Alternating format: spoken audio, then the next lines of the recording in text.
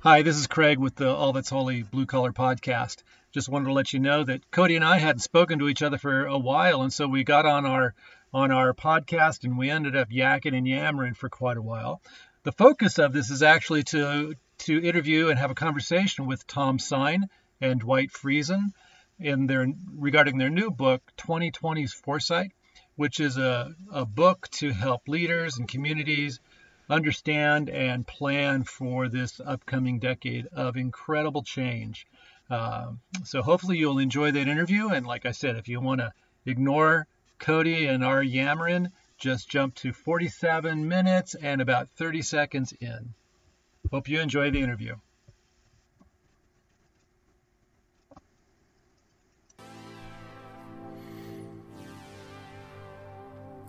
Welcome to the All That's Holy Blue Collar podcast. Thought-provoking interviews with interesting guests and commentary on everything. Food, sports, God, gardening, church, politics, music, movies, comedy, you name it, we talk about it. Hi, this is Craig Morton, aka Crash Test Craig. And after a long hiatus, we've got Cody back. Cody Stauffer is going to be with us on this episode, and we're going to have to do a new introduction because Cody and I are going to be back at producing these podcasts in a more regular fashion. On this podcast, we've been silent for some time, but now, with so much to talk about, it's time to seek some wisdom. And as always, we are allergic to big words, but not big ideas.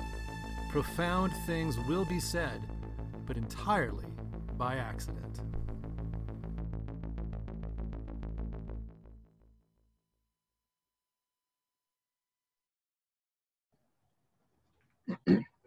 So there we go. Yes. So Hey. you asked about who's going to win the finals. Yeah. This is up until yesterday. That was a very complex question. Oh, really? Well, because you have baseball in finals, NBA That's in true. finals, and until yesterday you had NHL in finals. That's true. They won what are they called? Florida? No, not Florida. Tampa Bay. Lightning. There you go. Yeah. Yeah. They won Yeah. the NHL. And I was riveted. I love watching hockey. I just don't understand it. And Yeah. we've already had an MLS title go, Oh, yeah? kind of, because they were doing the limited what did they call it? But they had a limited, short season over the summer. Oh, sure. Mm-hmm. And Portland. Okay, so they've crowned their title. Oh, yeah. No, I knew that. Yeah, that's right. Yeah. So the Timbers won, but now it's into the regular season, I think, or something like that. But anyway, it was weird. All these sports piled up on top of each other. Yeah. With college football, they're not even starting until the end of October. Right. It's crazy. So what the first Sunday of the NFL? Right. Which day was that? 3 weeks ago. 3 weeks ago. So I was actually on my phone and I was playing a football video game, and Lisa walked in and said, that's going to be the only sports you're getting this year, huh? Because she didn't realize everything's was on now. And I said, actually, because that particular day was the first time in history that an NFL game, an MLB game, an NHL match, a WNBA game, and one other thing. Maybe it was a soccer. I don't know. It was the first time in history all 5 were on the same day. Because typically some seasons they're just spread out. Right. Yeah. So I said, actually, today it's so ironic that you say that today of all days, because it's the first time. Well, one of the things I didn't follow with the NBA. Where did they pick up? Did they pick up with the records where they left off? Yep. Yeah, they played. There were, I want to say they played an additional, maybe it was like 10 more games or something like that. Yeah. Real quick. They were doing, it was like 2 weeks worth real quick. Just, yeah. Because according to some obscure, if the season had been canceled, according to some obscure rule, the Lakers would have been the champions. I think I read that somewhere. There was some obscure rule, whoever's first with the best winnings percentage after February 19th. It was something weird. And then, well, so That's what I'm talking about. That Exactly. finals. So Okay, what do you think's going to happen? I think the Lakers are going to win. I'm pulling for the Lakers. I'm going to say because the Heat is so well-rounded and they have less pressure on them.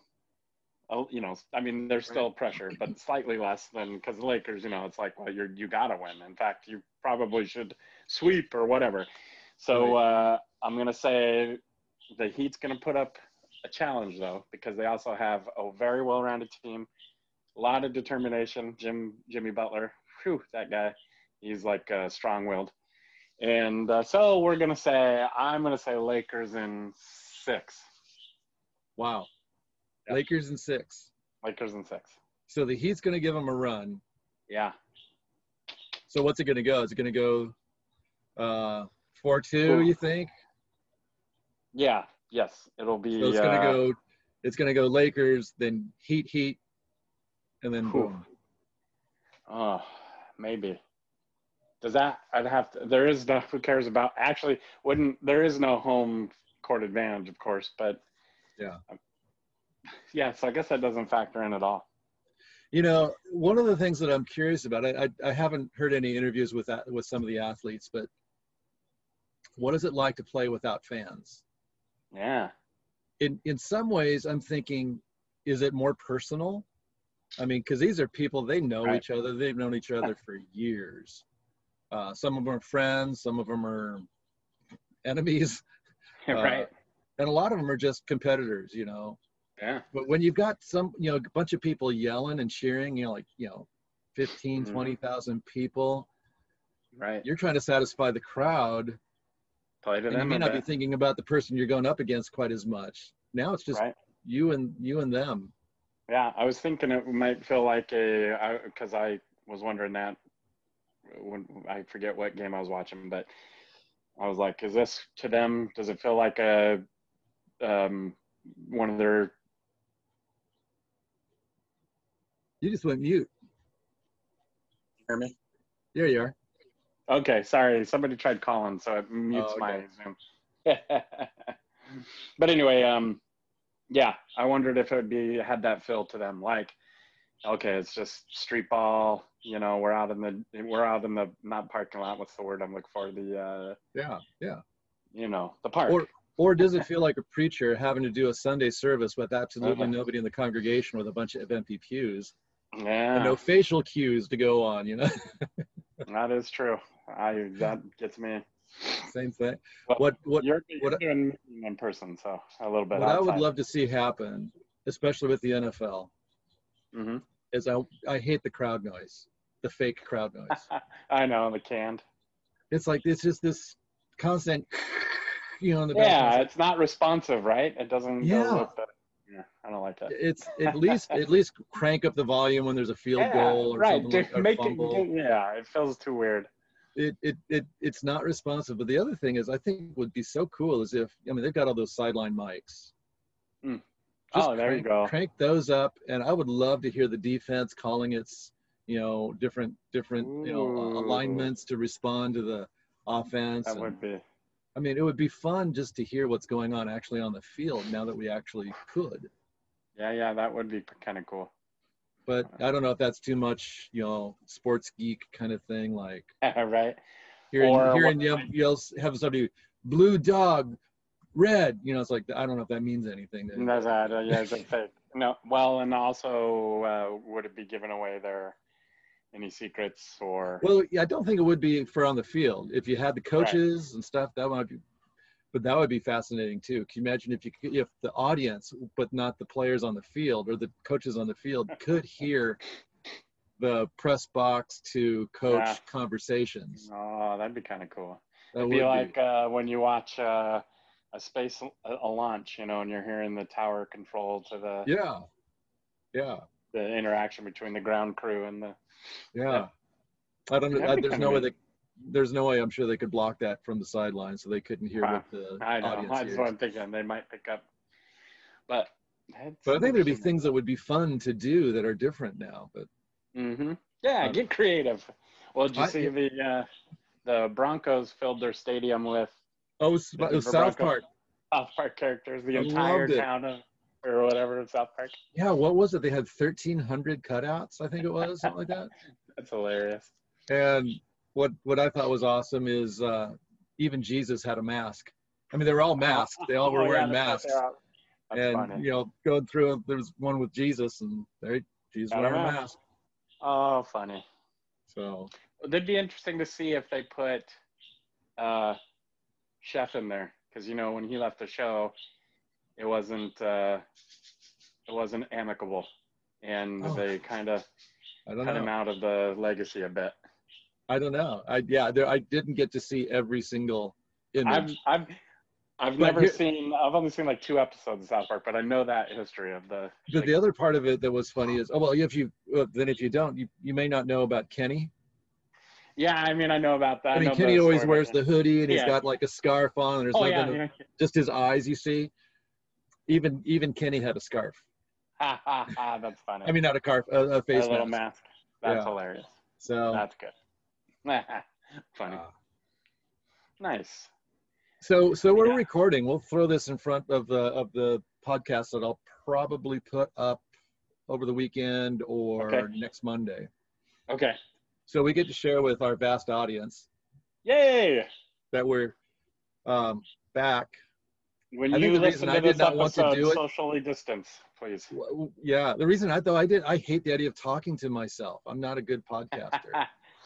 It's a little rough. I need interaction too. Yeah. And then, but what do you want to talk about? Yeah, because we've done a variety of different formats. We could talk about. We've talked about stuff. That's one format when we first got started. Mm-hmm. Then we tried to pick up like themes and talk about specific topics. Like I remember one was on comedy when Don Rickles died. That's right. Mm-hmm. And then we tried working with the lectionary and doing that. Mm-hmm. Okay. But if we do lectionary, one of the things I was thinking about, like how often, like the Pulpit Fiction podcast, they're on every week. That's a lot of work. That's tough. And I'm not sure if I'm that committed. Hang on, I got one of my at-home students needs a little help with something. Just a second. I'll be right back. Sure. Okay, what do you need? You got, oh my. Okay, I had paused it for a while. So, okay. We're back. No, we're good. Okay. Yeah. I mean, so what do you want to talk about? Or how would you like to pursue what we talked about? I mean, because I don't know that I can commit to every week. Oof. Yeah, that's a challenge. And when you do the lectionary, that's kind of what it leads up to. Well, you still do it, but I'm trying to find my little book. But just talk a couple weeks in advance. Well, I was thinking like, what's coming up this month? You know, what's coming up the next few weeks? Election season. Oh yeah, and there's all that too. It's like, but you know, have you thought that Advent is coming up? Yep, Advent is coming up. I mean, I don't know what we're gonna do for that, to be honest. Well, Advent's coming up. At the same time, votes will probably still be getting counted and finalized. Yep. Mm-hmm. I think it's going to be a great season for Advent, just because of the apocalyptic overtones. Yeah. That are in the readings. The world is ending. And I mean, because there's always something from like the Olivet discourse, you know, and stars are falling from the sky and moon turns red. Yeah. Usually stuff from Isaiah. So I think Advent will be a fun thing to talk about. Yeah, let's see. But I guess we could talk about, you know, what's coming up in the weeks to come.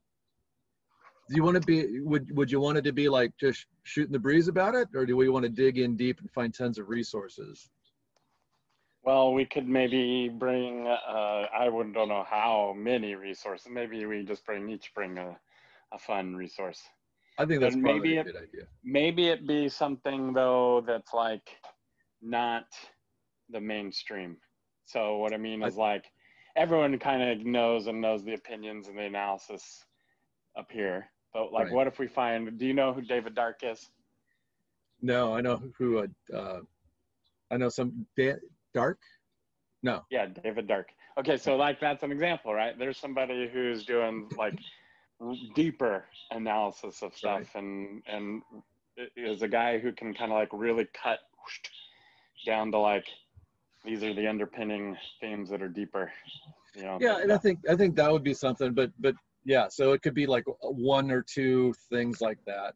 Mm-hmm. And I do like it when we get to talk about good music or movies or, you know, Oh, that of kind of course. cultural stuff that's going on, as well as Mm-hmm. sports. The sports thing is so fluid right now. Yeah. Well, so isn't the sports world is kind of do you think to me, okay, so talking about apocalypse and, you know, and we like to make sure people understand that's not really the end of anything. It's the idea is the revealing of things. That's exactly the thing that I was thinking about. Would be fun for Advent. What has been revealed? What veil has been torn from our eyes? Because I have an idea that has to do with sports in that. Oh yeah. And it's kind of simple, but I don't know if you want to hear it now or if you want to wait. Why don't you stew on it? Yeah. Okay, we'll do that then. Yeah, that'll be fun. Yes. And then, and I think in one of my texts to you, I mentioned a number of people that I've had conversations with about doing, you know, like interviews, and they're most of them are not like well-known people. I mean, the conversation with Tom Sine's a little bit different. Tom's been known for 30 years at least. Yeah. That was fun to get to talk to him. That was cool. And I got to be a part of it for a little and bit. Dwight Friesen was somebody that I've been wanting to talk to for quite a while, so it was fun to get together with him as well. And so we'll put that at the end of this conversation so you can all hear about Dwight Friesen and Tom Sine's latest project on 2020 Foresight. 2020 Foresight. Now, how come they released that at the end of the year and not towards the beginning? Well, you know, well, 2020s. There's an S there at the end of that. Okay. So it's getting ready for the decade. It's not just for the year. Nobody could get ready for this year. That's right. And you know what? I honestly, this is a small pet peeve of mine, but technically speaking, 2020 is not the first year of that decade. And I think that's an appropriate understanding for this book. So in other words, we can read it this year to be ready for the beginning of the 20s. That's right. Yeah. But when I was reading the book and going into it, I began to realize they had begun writing this previous to everything falling apart. Right. Yeah. And somewhere towards the first chapter, even in the introduction, you know, they make mention of, and now in March, this, you know, the wheels fell off. We had to hurry and throw in. Yeah, and it's like, I can imagine so many publishers were like, okay, how do we respond to this curveball? Yeah. And you know, they just picked it up and it fit within the theme. Cool. You know, getting ready for the unexpected. Oh yeah. And so for a bit of that conversation, we talked about discontinuous change. It's like those changes that come that have no preface. You don't really see it coming. So I thought it was a fun conversation. In fact, it was one of my favorite interviews because we just shot the breeze and it was like, oh, hey, I guess this is the interview.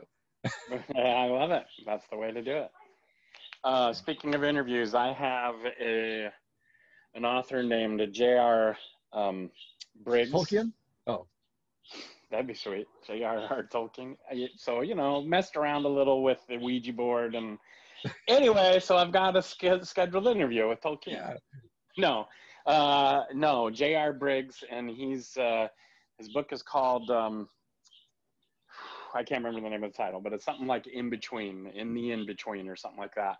And it seems really interesting. I ordered it. I haven't received it yet. But anyway, I have him and his publicist or whoever, they've agreed to sometime in the middle of October to have a interview with me. So, oh, that's awesome. That's great. That lined up. I'll send you info on the book, but I think it might be a good follow up to the 2020s thing because the in between is like this.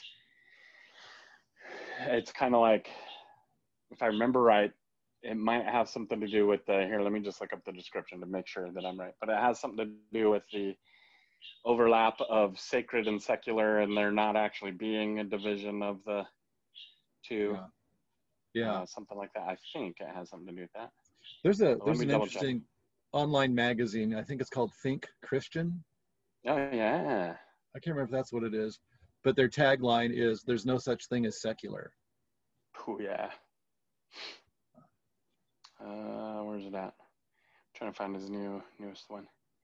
J.R. Briggs. The sacred overlap. There it is. Oh. Learning to live faithfully in the space between. And the description is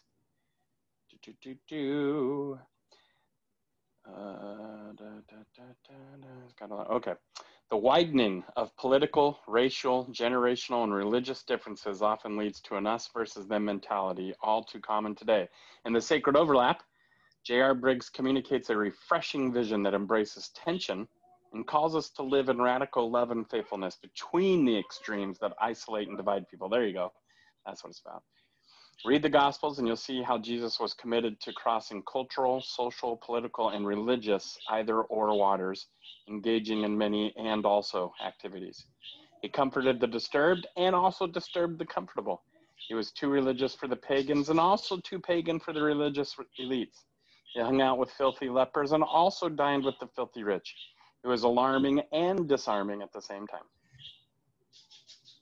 There you go. Well, that sounds good.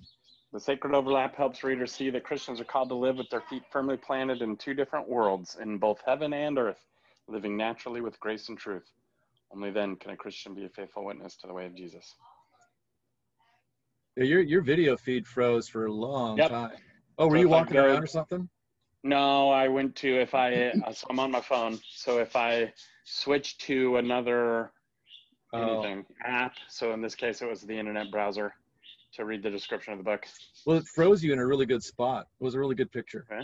Oh, Instead yeah? What does it look like? Yeah, like somebody's in the midst of something, like looking stupid, you know, but it was a good pose. I should have done a screenshot. No, it didn't look like that. No, still not getting it. But yeah, I think it'd be fun to do that. One other thought I had would be fun to do would to be lighten our load of having to produce content by asking others to contribute things and to create a field of correspondence. There you go. So I haven't asked her yet, but Sarah Jackson, who we interviewed from Denver and works with immigrant families. One of my favorite interviews ever. She's been doing a lot of cool stuff. And it'd be fun just to check in with her. Hey, how are things going in Denver? Yeah. You know, you and I probably have friends and connections across the country. We could check in with folks and just for a 5-minute, hey, what's the weather like there? What's going on? What's new? That'd be sweet. And kind of schedule a few correspondence. Yep, I agree. But one of the other interviews I'm trying to get is Drew Hart. Yes, awesome. And he had, we as a church, we read his book, Trouble I've Seen, a few years ago, which really kind of helped us get into Black Lives Matter stuff previous to the most recent kind of eruption of that topic. Mm-hmm. And he happens to have come out with a brand new book just in the last, I think it was September, it was released. And he's been making some of the speaking tours and stuff like that. So it'd be fun to have a conversation with him. Yeah. And then locally, we've got, I've got a friend who is just dynamite. She has started a group called Inclusive Idaho. Okay. And she wanted to have a Black Lives Vigil after George Floyd's murder. Yeah. And she, so I was asking, hey, how can I help? You wanted to have a candlelight thing. And she said, I said, hey, can I go pick up like 100 candles? Would that be good? Oh, that'd be awesome. And then texting back and forth, she says, I think we're going to have about 300 people. So it's like, oh, gee, I don't have time to go get the other 200 candles. And then she texted, hey, we can't use candles. We have to use electric lights. Somebody's going to pick some of those up. So I've got, anybody needs them. I've got 100 candles for a candlelight ceremony if anybody wants it. So, but we get there and 5,000 plus people show up. And it was just a a beautiful evening. I think just to see how many people in a very conservative, state still gather to, and it wasn't a protest, so to speak. It was a vigil to commemorate and to memorialize. At that point, I think the names of 40 or 50 individuals who'd been killed basically for being Black. Their names were read off slowly. It was an amazing evening. But for her, that work has just boomed into. I don't know if it's a full-time work because she still has her other job, but she's done amazing things. Whitney Mistel is her name, and she's also a fantastic coach. Just an amazing track and field athlete. What's her name again? Whitney Mistel. Whitney Mistel. Okay. And so we can talk about faith, sports, and culture. I mean, she covers the bases. Boom. Love it. So those are some of the ones. And I think, if we want to do Advent again, like we did a couple years ago, it'd be fun to invite Tom to sit down and look at some of the Advent texts with us. Oh, yeah. With that apocalyptic theme. I love that. Especially the apocalyptic thing. It's like, here's the future. We know the future. Tom, do we know the future? Does God know the future? Tell me what we're learning about the future. Oh, boy. Yeah, that sounds good. I love it. It's a good plan. Do you have any music lately that's been resonating with you deeply? Yeah, actually. Do you know, have you ever heard of Orville Peck? Orville Peck? Yes. No. Okay, or Paul Cawthon? No. Okay, they are probably, this is legitimately true, they're probably the two best voices right now in country music, but they're the type of country that doesn't get played on the radio. They're kind of like outlaw, they're like the modern day version of like the outlaw guys, like so Waylon Jennings, that kind of thing. Right. And Orville Peck is he's gay, and I don't know, he might have this thing, perhaps it's maybe he just doesn't want to show his face or something, I'm not sure, but he always wears a mask that covers all the way down, like fringe even goes all the way down to. Oh yeah, fringe mask, there it is. I see it on Etsy. Yeah. So those are people just making one like him, but see, that's him right there in the cowboy hat with that's him. That's and yeah, so anyway, and Paul Cawthon, yeah, I don't know, it's weird, but his voice is amazing. And so when you see a mask like this one that he's got on that just covers the eyes, it's kind of like a Lone Ranger thing. But when you got this fringy one that goes from the nose down, that's not Lone Ranger-ish. No. I love it. It's, yeah. And so if you keep scrolling down, though, actually, so here's what I wanted to talk about or show you. Oh, okay. Is he joins with Paul Cawthon and they're called the Unrighteous Brothers. And they cover Righteous Brothers songs. And oh, really? There's some great Righteous Brothers songs. It's amazing, especially Unchained Melody is pretty good, but what's the more famous? You've Lost That Love and Film. That's even better. Let's see. In fact, stop. I would start with the You've Lost That Love and Feeling. Go, it's right over there on the up next. Oh, there we go. Start with that one. Yeah, do that one. So good. Anymore when I kiss your lips. Wow, he's got a classic country song. There's no tenderness like before in your fingertips.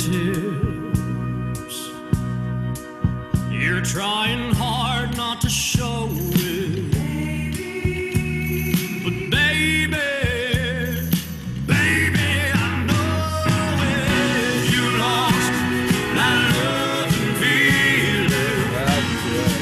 Whoa, that love and feeling. You lost that love and feeling. Now it's gone, gone, gone. Whoa, whoa, that good? That is amazing. I like that. And then his range, because so later in the song he does the high notes. Yeah. And oh man, so good. That's cool. Well, thank you. Mhm. That's a nice thing to become familiar with. Yeah. So those Well, two, that's kind of interesting. since we don't sing on Sunday anymore, I've been going to music on YouTube, and Yeah. just inserting it in our PowerPoint. Oh, And I like put our it. PowerPoint on our website, and so people can Yeah. follow along in order of service, and then I'll jump into a song. This is the song I want to play this Sunday. Ooh, I love Janelle Monáe. She's one of my favorites. Let's see, I gotta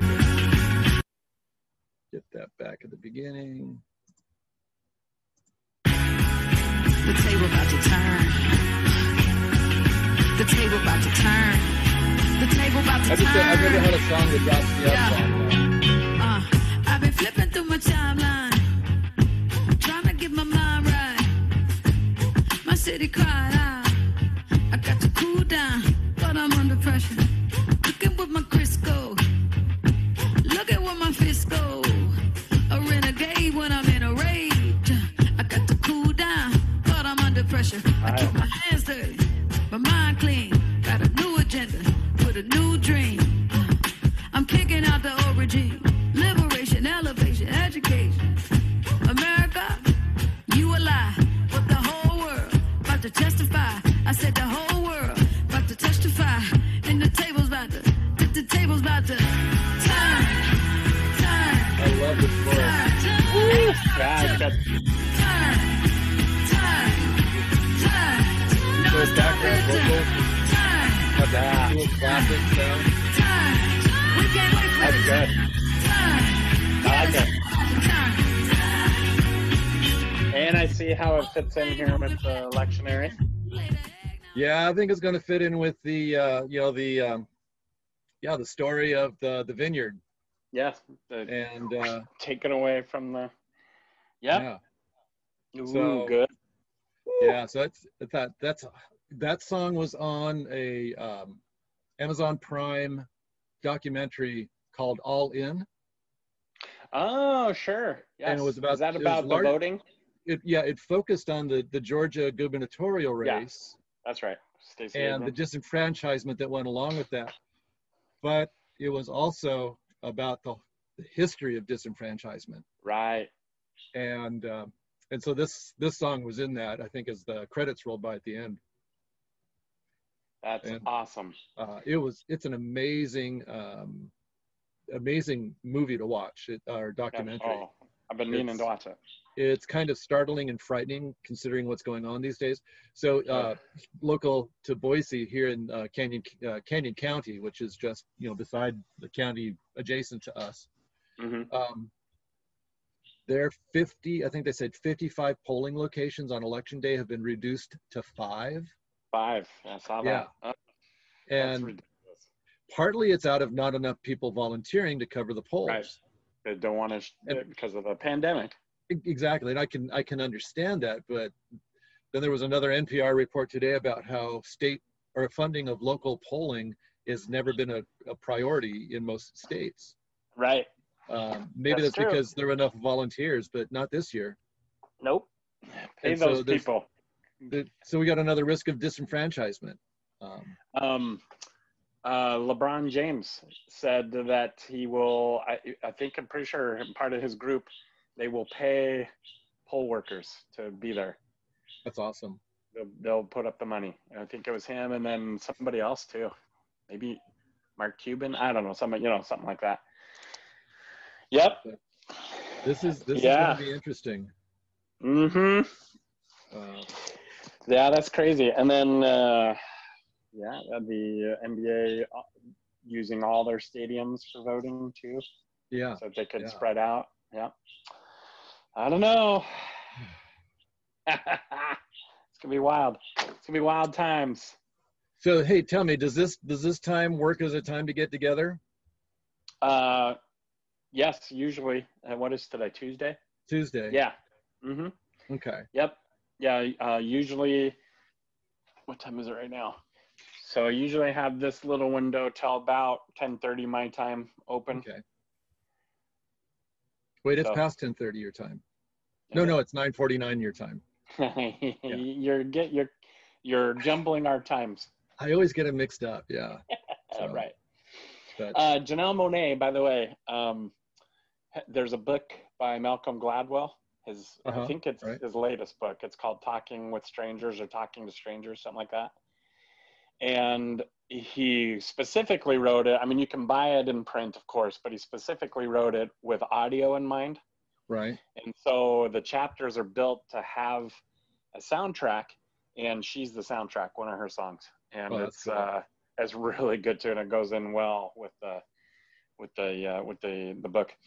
But anyway, Talking Strangers, he kind of like the opening example is the deal with Sandra Bland and her interaction with the police officer. Sandra Bland was the black woman who was killed in Texas. She had just moved there from like Minnesota or something like that, and she was working, I think, at SMU or something like that. And it was like her first day. She was going to the office, and she got pulled over, and it just, it didn't go well. And so he was talking about, like, basically the whole rest of the premise of the book is, basically this talking to strangers and what we bring with us, and what's going on subconsciously in the body, whatever we all bring to these interactions that we have with strangers. And even the psychology of it, like, we think, everybody thinks they're so good at reading other people's emotions and expressions and all that kind of stuff, and we're not. Even the best FBI experts on facial analysis and interrogation and negotiations are less than 50%, at gauging emotions and stuff like that. So so we just bring all this stuff that seems so, from the outside, like, oh, well, we could have handled that better. I don't know. That's true. Yeah. It's hard to judge somebody else's experience at the moment, but also knowing yourself, if you're prone to fail at reading somebody else's emotion, I think it probably would behoove us to ask a lot more questions. That's right. And that kind of is where he landed with it. Like, the main thing you need to understand is when you come into these interactions is you don't know. You have no clue. You have no idea what this person, what they're bringing emotionally to the table, what they've just gone through, what they're thinking. And so a simple thing like being frustrated that you've been pulled over 50 times in the last 2 years, you don't know that from your end that she's got that. So when she snaps a little bit, maybe you could set aside your initial, okay, I got my hackles up, because I think they're disrespecting me. And that's not it at all. They're frustrated because they're late to work and pulled over for the 50th time or whatever. That's true. I think, and I don't know if he picks that up in this book, but I think we all have that. We all have judgments we make about another person. And I mean, I remember when I was teaching psychology, I was reading some study, and the very first thing we see in somebody else, when we see a stranger, a new, body gets in front of our line of sight, the first thing we see is skin color. The second thing we see is sex. Yeah, right. And those are the first two things. And so when those first two things come to mind, they usually come with all kinds of powerful assumptions about the other that we've got to be aware that we got to weed through that to find the person under there. Right. And I remember telling somebody once, everybody's a racist. It's in the problem. The issue is in saying, I'm not a racist any longer. It's almost, to me, feels like having been an alcoholic and saying, I am an alcoholic, but I'm dry. I haven't had a drink for, 10 years. But it's always a part of my nature. And I think we've been socialized so much to have certain expectations about somebody's gender, somebody's racial or ethnic background, that if we're not aware of them, then they become incredibly powerful and manipulate us. That's right. And so I keep on trying to say, I am anti-racist. Yeah. I'm working against it, not only in others, but in myself first. Right. That's right. Yep. I like it. So, Yeah. In fact, so we did a book study through the book called How to Be an Anti-Racist by great. Dwight. And in it, he talks about how, like, similar things, and the idea being like, it's not even so much that you are racist. It's almost like moment to moment. Like, am I being a racist right now? Maybe. And so, like, his example, one of the example he uses in interviews is the lady and the dog at the park in New York City, when she wanted the guy to put the dog on his a leash or whatever. And afterwards, of course, the classic, I'm not racist, but, and he's like, it doesn't matter, maybe right now you're not, maybe in this moment right now you don't have but in that moment you were. Yeah. You were, Yeah. right? It's there in us, latent, almost emerging uncalled. It just comes. Right. Yep. One of the things about Kendi's book, I had it in hard copy and audio. Yeah. So I could go back and forth between Kindle and Audible. But when I listen to Audible, I always crank it up to like 1.7, speed so almost twice the normal speed. Mm-hmm. And I tell you, listening to Kendi at like 1.75 speed, he's got the most amazing rhythm in as he reads his own story. Which I thought maybe when I was reading it, you don't see the rhythm, but it's like da da da da da da da. Everything seemed like an iambic pentameter almost when you have it cranked up that awesome. fast. And it was like, this is really hypnotic to listen to. I love it. That's cool. He's you saw at the end of the book, right? He most of the time writing that, wasn't he battling cancer or something like that? Yeah, there's all that going on. Yeah. Mm-hmm. So it was almost like he was like, I got to get, you never know. This could be it. This could be my last book. Yeah, so I read that one and White Fragility. I haven't read that one yet, but at the same time. Okay. And that took a little some heat. It was they were good to read together and a little definitely humbling, but also concrete. Do this, don't do that kinds of stuff. Nice. I do like that. Anyway, that's definitely a topic we could jump into a little bit more in depth. So I've been accused of, honestly, I don't know much about critical race theory. Like I've never been versed in it or anything like that, but I have been accused here lately of, I'm just expounding critical race theory. And I'm like, oh, maybe what is it? tell me what it is. I don't know. It's like, okay, is that all right? No, this person was very opposed to it, but I was like, I'm sorry, I don't know. The fun question then comes back is, can you tell me what critical race theory is so I can be careful to understand? And my hunch is it's like, well, I don't know. I just read about it on Breitbart or heard about it on Fox News. I don't know. That's what it felt like. This person was essentially quoting to me a resource that I could tell was opposed, and so probably had a colored lens through it was looking through. It had some kind of lens. So, well, let's go ahead and do two things. Yes. So we've got an interview that's going to be at the end of this conversation. Okay. And we'll let people hear from Tom Sine and Dwight Friesen.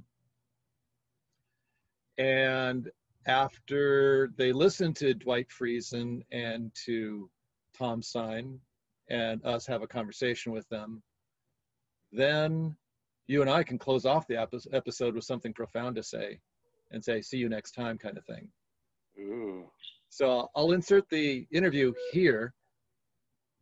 Dun, dun, dun. And then we'll end it here. Okay. What profound thing do you have to say, Craig? I really don't know, but we've got one super fan out there. Yeah. and John, Like the type of super fan that like gets tattoos of us on his arm. oh, I don't know. We could find out. That I will pay him to put a. Oh, all that's I just holy- had a car go by. I didn't hear anything you just said. I said I'll pay him to put a tattoo of our all that's holy logo on his. Do we have a logo? Yeah, we have the hammer. Oh, that's right. I forgot all about that. It's been So, yeah. Maybe we yeah, need it's to. been a We while. could have freshened it up. Who knows? But Yeah. So John Newswanger is like our top fan. yes. And it was when I was working at their church over there in Salem, we were having like a Sunday school Bible study thing, and he said, profound things might be said, but they'll be entirely by accident. It's like, wait, who you been listening to? Yeah, I love it. So That's we can be hilarious. profound, but it has to be by accident. We can't do It's, this on purpose. it's the only way it ever happens. So maybe the closing thought is tune in, see if anything accidentally comes out that's worthwhile. It's something. It's just. It's a risk. It's a gamble, and sometimes it pays off. So That's awesome. And we'll also make sure we get links to Tom and Dwight so you can follow their stuff. And also in the closing remarks, I'll mention that there's our music at the beginning and the end is brought to you by At the Speed of Sound, and you can support him on Spotify. awesome. right. So I'm going to stop the recording here. And where is that? It's up. Oh, I moved things around. Well, there we go. All right. There it is. So At the Speed of Sound, or At the Speed of Darkness. I got it wrong. Anyway, At the You Speed better of go. Darkness is my son. Oh, awesome. Yeah. And so he's been pumping out tons of digital music on Sweet. on Spotify. Oh, I love And it. he had been invited, and I don't know what the follow-up is on this, to provide soundtrack for a YouTube series. Oh, nice. That'd be a good steady job. But I think all that probably went kind of crazy during the Darn it. COVID shutdown too. So Hey, that's really cool, though. I like it. yeah. And so I thought, at one point I said, hey, can you just make a bunch of transition music, 30 minutes or 30 seconds to a minute long. We can, cut and clip, and I can use it, for, intros, outros, transitions, in a podcast. And he's like, wow, I've never done anything like that before. I said, well, I sent him a list of like 96 emotions. Oh, nice. And I said, don't try to do all of these. But try to find some that you haven't worked in before, and create some other stuff, because his music tends to be kind of ominous. He's a real Antifa anarchist. Gotcha. Hey, Craig. Hello there. Good to meet you, my friend. I'm trying to remember if you and I have actually ever met before. I was trying to think that through. I mean, certainly we have a lot of people that we know in common. Yeah, we do. Now, are you part of the Evergreen I am Church? Okay. in Kirkland. Yeah. Yeah. Because How on earth do you know that little church? because I think maybe it was 15 years ago I preached there. Okay. Wow. So I don't know how long you had been there, but Stan Wise. Yeah, Stan's still there. Yeah. So he and I worked on a committee together for the Pacific Northwest Conference, Mennonite Conference. Yeah. And at some point, I guess they needed pulpit supply, because I remember staying at his house and going to church there. Yeah. So. Yeah, I don't know if I would have been there 15 years ago. I don't think so. And I then think probably about 3 or 4 years ago, I stayed at a member's home. Huh. Boy, I can't remember who it was, but I was at a conference up there. Gotcha. But you're a Canadian Mennonite. I am. Yeah, I grew up in the Manitoba, southern Manitoba area. Brandon was my hometown, but all my relatives are in Steinbach and Winnipeg and Okay, yeah. Altona, So, Niverville. my Mennonite identity was formed in Kansas. Okay. Around Temple College, and so I can say things like Steinbach, Manitoba, Saskatchewan, Saskatoon. Absolutely. Oh, I love it. Music to my ears. Yeah, those Swiss Mennonites are just so confusing. But those Weeby Friesen Harders. I mean. Oh yeah, there we go.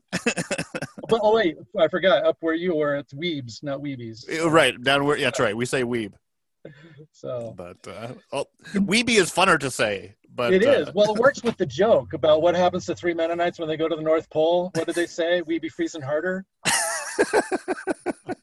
Had you not heard that joke before? Yeah, I think I've heard that one. It's been a while, though. There aren't as many Mennonites here in the Pacific Northwest, so those jokes the joke doesn't really, doesn't really work anymore.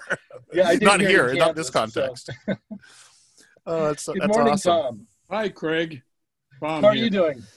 I'm doing well. It's nice to have a chance to dance with you for a little while today. I think dance is the word. I was reading through the book, and there's a lot of I don't know how many times the word dance is used, but it's in there quite a bit. Yeah, it's in there. So, we did a lot of dance just trying to get this thing scheduled together. So. Well, it sounds like appreciate you've your been having a patience. lot of transition in your world these days. So God bless you. Well, when we first started, we had a podcast with 3 people. Then it went to 4 people. We had a really nice team approach. And then with transition, it went down to 2 of us. And then one of us ended up deciding that he couldn't participate any longer. So then I got another teammate to work with. And at kind of the last moment, in fact, we had already begun conversations about trying to set up this interview. Then his congregation, he's a pastor, his congregation said, "This is your first year as your pastor. We really don't want you to take on any extracurricular activities. Yeah. You're already busy with conference and denominational responsibilities." And so they kind of put the kibosh on that, which was wise, and I appreciated that. Yeah, sure. And largely because I did the interim work for that congregation, and that was kind of the advice I gave them. So I came back to haunt me, which then put me back to, I don't want to do a podcast by myself because the worst thing in the world is just listening to my own voice. I really There's appreciate something beautiful about conversations. conversation, isn't there? Yeah. It's just so- true. And so one of the original partners may be joining us in a bit today. His name is Cody. Okay. So Cody might be jumping on, Cody Stauffer, and if he pops in, he'll say hi and jump in there like that. Now, Craig, are you pastoring currently as well? Well, yeah, we've got a Mennonite church here in Meridian, Idaho, that's been here for about 20 years. Okay. And about 5 years ago, we went through a number of transitions. And well, maybe five years ago they began, but about 2 years ago, the transitions ended up in basically eliminating everybody who participated in the church. That one? People moved for jobs and health reasons, just had a kind of this travel away, kind of an exodus. Which then we kind of asked ourselves, those of us who remained, the 6 of us who remained, what do we want to do? Right. And so we decided we are going to go through the replanting process. Nice. Yeah, and the Mennonite Church USA has a really good replanting process. Huh. And we went through the education and the team building of that. And with this spring, in fact, I think March was like the big month. We're going to start, our community outreach and interaction and develop networks out. And then COVID. And things happened in March. Yeah, exactly. So, oh my goodness. Hey, let me tell you something. So we use Zoom for our podcast. Yep. We don't believe in editing, mainly because we're lazy and don't take the time. Yep. So everything and anything we say is kind of like on the record. Okay. So will all of this be on it? Well, I can cut out the preview, the gap Preamble? at the beginning, that kind of stuff. Okay, sure. Unless we say something incredibly wise. Oh, sure. Which that's likely going to happen. Well, I think so. It's almost inevitable. I would love to hear a little bit about who your audience is and what you know about your listenership, if you know anything. So we had been going for a while, and then we went through these periods of transition. So we're really having to recreate our audience. Sure. But the audience we were trying to appeal to is almost like that second tier of church leadership. There's tons of materials out there for pastors, for educators, for leaders. Yep. And there's not a lot of stuff that speaks to kind of the regular person who has another 9-to-5 job, who's busy taking care of kids or, involved in other areas of, the community or life. And how do we communicate, the reign of God to these people? Yep. And some of the difficult and challenging things that churches face. And so so the title, the blue collar aspect of it was, how do we relate to this, to the kind of like the non-professional clergy, that get away from just that group. To the lay leaders too. Yeah, definitely lay leaders. And, so that's kind of that second level where the people actually do the discerning and the processing and the thinking. Yep. And kind of in that believer's church mentality, it's like, it's the people's work. Right. So how do we inform the people's, Love that. expand that horizon for them? And so one of our taglines is we stay away from big words, but not big ideas. Gotcha. That's good. That's good. We're writing in this book for both the regular church leaders and the lay leaders, because lay leaders are often more influential these days in terms of the issues we raise in terms of neighborhood and community impact. With that said, Tom, let me say hi officially to you. And you and I had met briefly a couple of years ago when I was at a Christ in Cascadia conference. Okay. And I was with Andy Wade. Sure. And Andy and I were driving your wife, Christine, back to your house, I believe. Or something like that. Okay, cool. And I think you and I met briefly at that time. Okay, well, And I was trying to remember if you and I actually met longer ago when I used to be working for Ron Sider. Oh, sure. Yeah, Ron's just changed the name. I don't know if you've heard. Yes, I did. That's quite interesting. Yeah. No longer evangelicals for social action, Christians for social action. I have mixed feelings about the name change, but I completely understand it. Yeah, it is understandable in these days, and you know the book that Ron has out right now, don't you? I don't know. I don't remember the title of his latest. It just came out over the summer? It's all about our esteemed president, and so. Oh, I haven't seen that one. No. Oh yeah, he has a whole retinue of evangelicals that write about their views, and they're diverse, right? But it's it's a different focus for him, of course. Yeah, that's right. So, and where are you based, Greg? I'm in Meridian, Idaho, just outside of Boise. Oh, okay. Well, I'm an Idaho kid. Are you? I was born in Pocatello, lived in Twin Falls, several other places, spent a lot of time in Blackfoot with my grandparents, who came out to homestead, but they couldn't prove out the land because the water was 200 feet below ground. Right. And my grandfather, Norman Geyer, was the only one of 5 brothers that didn't become a Methodist minister. He got a master's degree, I don't know what, but he engineered some of the first roads into Yellowstone. He ran a crew. He learned to do that someplace. So I have Idaho connections, and World War II moved me to San Francisco. I decided to go with my parents when they relocated when I was 6. So wow. Otherwise, I would. You decided when you were 6. Yeah, it's probably a good idea to go with them. Yeah. So there you go. But anyway, I just wanted to mention those connections because you don't have a lot of people probably that you interview from Idaho roots. No, we don't. Well, we do have one that we do regularly. A friend of ours, Tom Ord. Oh, sure. And so we get to talk with Tom quite a bit, and he's a Idaho born and raised guy. And but other than that, no, there's not a lot. Yeah, and can I just ask you? I heard you talking to my good amigo Dwight. You've had a chance to look at the book a little bit? Yes. Okay.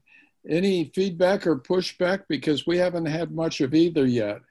Well, that was 2 things. One is I think it's probably a difficult time to put out some material like this, which it seems kind of educational and conversational at a time when people aren't having gatherings for conversation and kind of future-oriented reflection.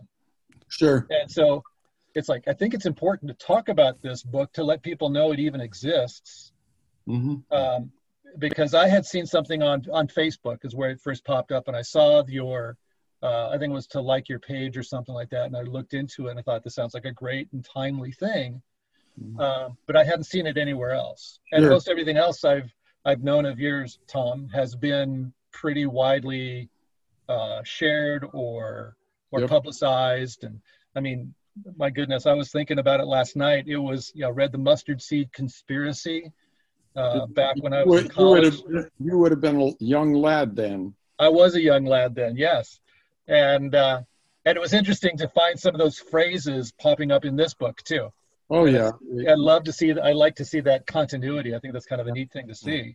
Yeah, it's just what we'll be talking about is we feel it's time for both lay leaders and established leaders to do what business innovators do, and urban planners, environmental planners, and that's to really learn to do some forecasting. Right. Instead of just kind of planning like it'll always be the 90s, because we are going to get surprised by a lot of change and we don't need to be. We can anticipate some of those waves, and then we have lead time to do something that church leaders don't do enough of, and that's broadly research innovative responses. So years ago, 10, 15 years ago, I was working with an organization called Church Innovations. And it was speaking about some of these things. It didn't speak about it in the same way as your book does with anticipation, reflection, and innovation. Innovation was set a little further toward the front. And then it always felt like innovating and then spending so much time having to fine tune what we already invested ourselves in. Sure. And it seems like the anticipation and reflection is, I mean, we did some of that as well, but it wasn't kind of a two-step, the first two steps of the three-step dance. Sure. And I really appreciate the dance metaphor as well, because it made me think, dance may have three steps, but that doesn't mean after the third step, you just stand on the floor and wait for the music to end. You got to keep moving. Yeah, you got to keep moving. Yeah. So I think one of the things that I, not so much pushback, but at least I would want to know more about is how do we do that kind of forecasting? Now, one of the groups that I fellowship with a lot are church planters. Sure. And most of the church planters I know are, like myself, multi-vocational. Sure. I'm a professor, I'm a track coach, I'm a consultant, and when I've got time, I'm a church planter. Sure. And the forecasting piece for a lot of pastors, church leaders, and especially, like I said, that kind of second level lay leader who has some leadership and is also involved with another career. Yeah, how do they invest themselves in that forecasting? Can I just give you one quick example that I'm most concerned about? Dwight's heard me go on about this, but I'm deeply concerned about Gen Z. Gen Y and Gen Z are the first digital generations, and because of that, they really do give a damn about neighbors, about racial justice, about environmental justice, and a higher percentage of them want to use their lives for serious change making. So I would encourage lay and established leaders to wake up to that. Most church leaders, all they know is that these people aren't going to affiliate with church. You know, the research from our friends that do that work, but they don't know the research of what their profile offers. So that's a bit of anticipating. Okay. But then it's anticipating the tremendous breakdown we're having in our cities now with so many people, particularly from minority backgrounds, that are unemployed. And Gen Z, as they launch their lives now, they could be clobbered in the same way that the millennial generation was in the 07-09 recession, because there aren't going to be jobs for them there. So the innovative opportunity is for churches and nonprofits to start creating opportunities for those young people as they graduate high school and college to be involved in neighborhood change making, you know, with nonprofits or others, where they may not get much of a salary, but they're not stuck in the basement like the millennials were waiting for life to begin, because the millennials are still way behind economically any other generation, because the churches didn't get ready for that generation when the recession hit. It didn't occur to them to anticipate the impact. So that's where I think we need to start, is with the young people that have so much desire. And Dwight works with them all the time. And I get excited talking to him and learning how deeply invested they are in wanting to make a difference. And that's why the Parish Collective has been so successful. So I don't know if any of that makes sense, but it's a place to begin. It does, and it's a very large, there's a very big piece of that. There are some questions in that is, I mean, I can understand the forecasting, and piece of it is also listening to those who are going to be most impacted. Listening to that Gen Z. The other piece of it is, we live in a time, one of the other consultants I used to work with was Al Roxburgh. Sure. And, I just wrote him yesterday because he hasn't gotten the copy of the book yet. And so I've offered an electronic copy because the mail to Canada is exceedingly slow for, I think, some political reasons on this probably. But he wrote The Sky is Falling probably 20 years ago, I think. Oh, okay. And it had some elements of that, but that's where the topic, at least for me, was introduced, of discontinuous change. Yeah. Oh, okay. There's certain things we can forecast. We might be able to see trends, but some things come along that are so out of the blue, like the year 2020. Exactly. So I wish I'd remembered that word. That's a good one. Discontinuous change. You're right, because we're facing some new things. I just heard on our Bloomberg channel that the kind of environmental breakdown now is going to be unsettling in some new ways that I hadn't heard before, particularly in areas in the Amazon and areas like that. But anyway, that's more complicated. Gen Z is close to home, and I'd like church leaders to discover those young people, and instead of trying to get them into the pews, get them into neighborhood change making, and then work back to see if they are interested in affiliating with followers of Christ. So Dwight, Tom indicated that you have some of these relationships with Gen Z folk. I mean, how do you see that playing out? How do you see that in their lives, or in the lives of churches who are communicating with them, or just your own experience? Yeah. Can I ask a technical question? Are we recording already, in a sense? Oh, yeah, I'm sorry. Yeah, I didn't say, hey, we're recording, because everything was so good. Oh, okay. So by the way, we're talking with Dwight Friesen and Tom Sine about their book, 2020's Foresight. Yeah, I'll have to put that at the beginning. Well, thank you, Craig. It's so great to be with you, and I really appreciate the emphasis of your podcast and the idea of equipping us as everyday folks to think innovatively and creatively about what it means to follow Jesus into these times. In response to your question, I do. Well, I'm a professor. I get to work with a lot of young students and all that kind of thing. But the bulk of my research and work has to do with walking around neighborhoods with parish neighborhood pastors and parish leaders, many of whom are on the younger side of things, but not always. And what's striking to me in that whole work of anticipating that we were talking about, what is it to forecast and to look to the future? What we're really talking about is deep listening. Okay. Very often in church work or whatever, we jump to solutions and to sort of missional projects. Right. And we actually don't always do the deep work of actually listening and paying attention to what's happening and what's on the ground. Right.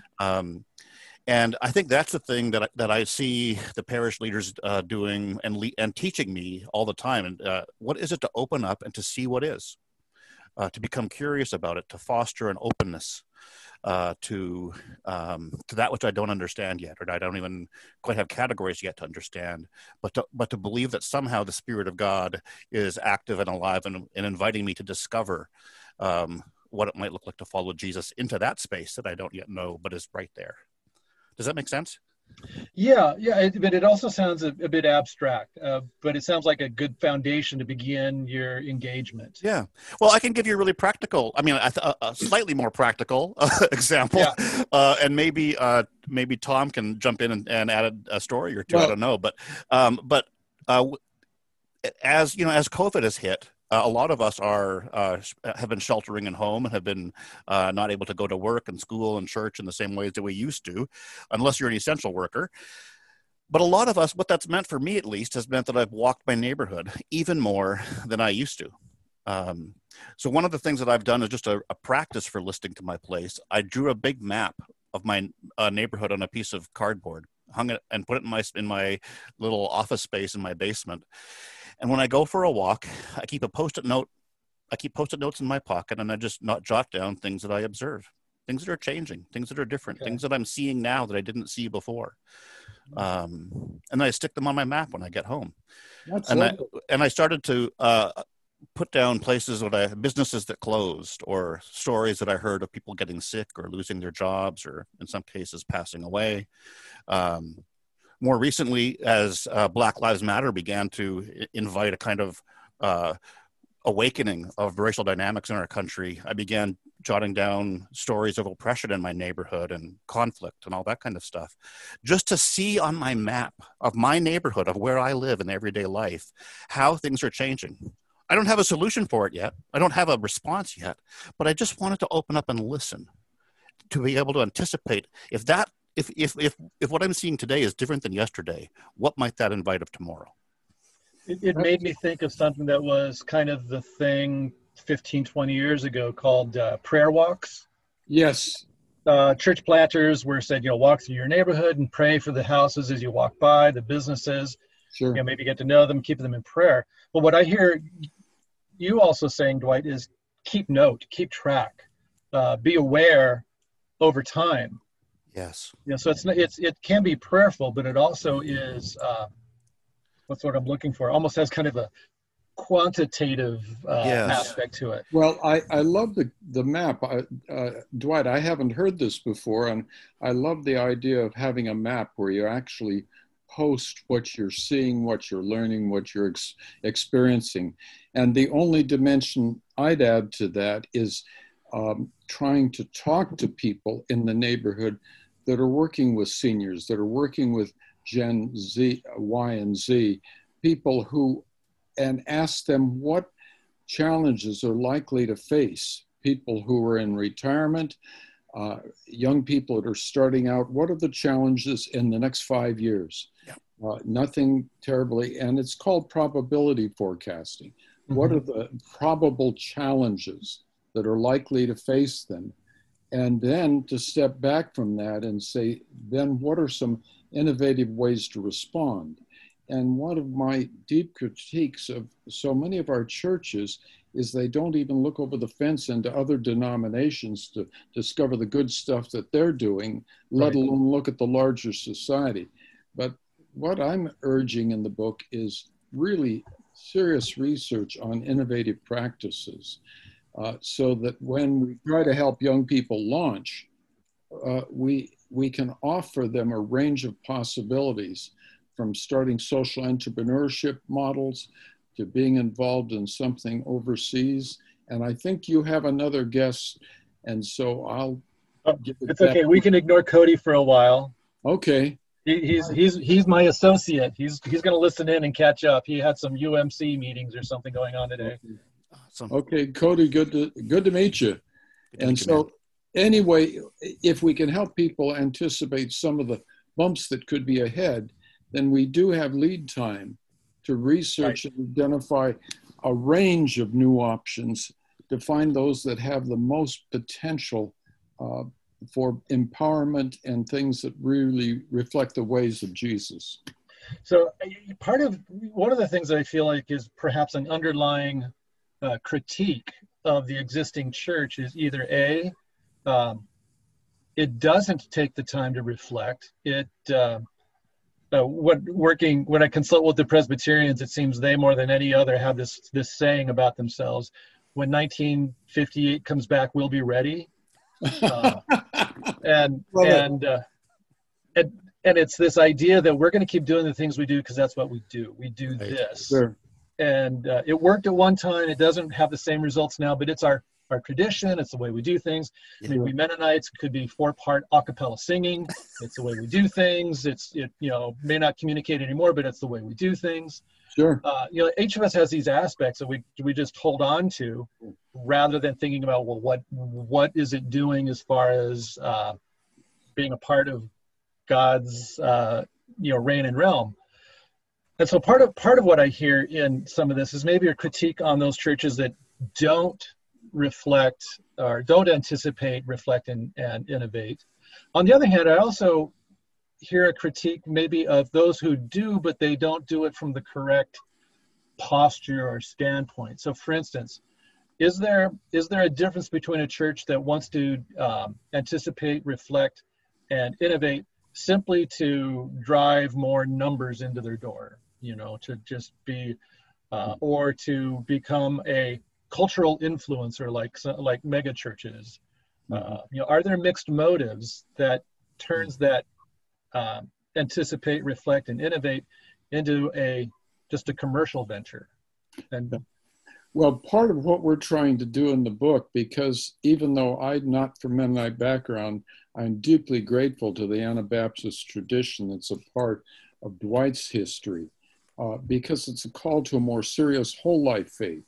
And one of the things I'm concerned about is that many evangelical and mainline Christians have so succumbed to the aspirations of culture and Instagram envy that, for example, they're still raising their kids to do the American dream and expect to have a house 20% nicer than mom and dad's with closets as big as small bedrooms. Well, that bird's not going to fly any longer. And we need to wake people up that isn't a reality. And if the young people try to do that dream, they may not have any money for their own kids to go to school or retire on. So we need to join the Anabaptist and redefining for followers of Jesus, what does the good life look like? Is it all about Instagram envy and upscaling, or is it about a way of life where we free up both time and resource to be present to our neighbors and care for our creation and have some time? Because the concern that I'm not hearing talked about these days, we know about declining and graying churches, but I'm not hearing much about declining levels of participation with scripture and prayer and going on retreats to refocus our lives. And that needs to be central. I think for me, one of the things that, although there is kind of an implicit built-in critique in some ways in the book itself, but that wasn't really our intent in writing it. By most accounts, 2020 is just an awful year. We keep hoping that it'll end, and it seems like every time we open the newspaper or turn on the TV or open our feed, we're hearing yet another piece of horrible news. And it's like, amen. And so many of us are caught off guard, and we're afraid. We don't know what to do, and our tendency is to want to despair or to curl up inside ourselves and get defensive. Yes. But that's not what we understand as the invitation of God. And then actually in the Christian tradition, we have a deep, deep practice of not giving into fear, but of trying to discover a way of love. And part of that begins with, oddly enough, with listening and receiving what's happening. And then wondering, how could this, whatever this is, be an invitation from God to discover a new way of love in a way that we had never thought about before? And then, what might that love invite of us in terms of action or belief or practice or posture or service? And that's really what we want to do. We want to put into the hands of everyday people tools to see what could be really terrifying, and to see it instead as an opportunity to join God in the renewal of all things. Because that's what we think is ultimately this is about. So I picture this book not just in the hands of pastors and leaders in any kind of official capacity, but I was thinking, you think of a Sunday school teacher with third grade students in their classroom, probably meeting on Zoom right now, right? They go through a book like this, have a little conversation in their own Bible study or whatever they're doing, right? They get with their Sunday school class and they simply ask a simple question of their kids, what do you think it's going to be like to be in school this fall? You can't play on the playground in the same kind of way you used to. You can't be with your teacher in the same kind of way, the way you, I mean, what might that look like? And just anticipate. Yes. They have an idea. They're not forecasters, but they can imagine what it might feel like, Yes, how it they might make them feel sad or angry or whatever it might be. Right. And then to ask a Jesus question. What might the way of Jesus invite in that moment? What do you think that might look like to see that being an invitation from God in some way? So then what could we do together? How could we as a little community of third graders nudge one another to following Jesus into our classroom, into the playground, right? It's so simple. It's so simple. That's very, very simple. I like that. I do too. And hey, Greg, just let you Greg. know. Greg, I'm sorry. It happens all the time. Yeah, too much coffee this morning. But the book is designed as a study book. And Right. as Dwight was sharing and questions at the end of the chapter. And your listeners need to know that we are on occasion available to zoom in to any groups that are studying it and cause a little chaos in the discussion group or something. Well, I know that excites Cody. He's been having wonderful guests every Sunday for their Sunday school time. He'll Zoom them in and have some really interesting conversations. It's awesome. Well, we would love to join Cody and his crew. So just mention that because we're not going to be flying any place on it. Yeah, I seldom, as an ancient guy, I seldom leave the house. I walk around the neighborhood. We do a 2-mile walk every morning, and we'll do that again once the air clears up from Oregon and California burning. But we need to find ways to connect. So we're available, and I'm more available than Dwight is because he's a full-time professor at Seattle School. But we'd both like to have a chance to join some of the readers. That's great. Yeah, and I did notice that. I mean, it makes it a very practical book with those questions after the chapters. Yeah.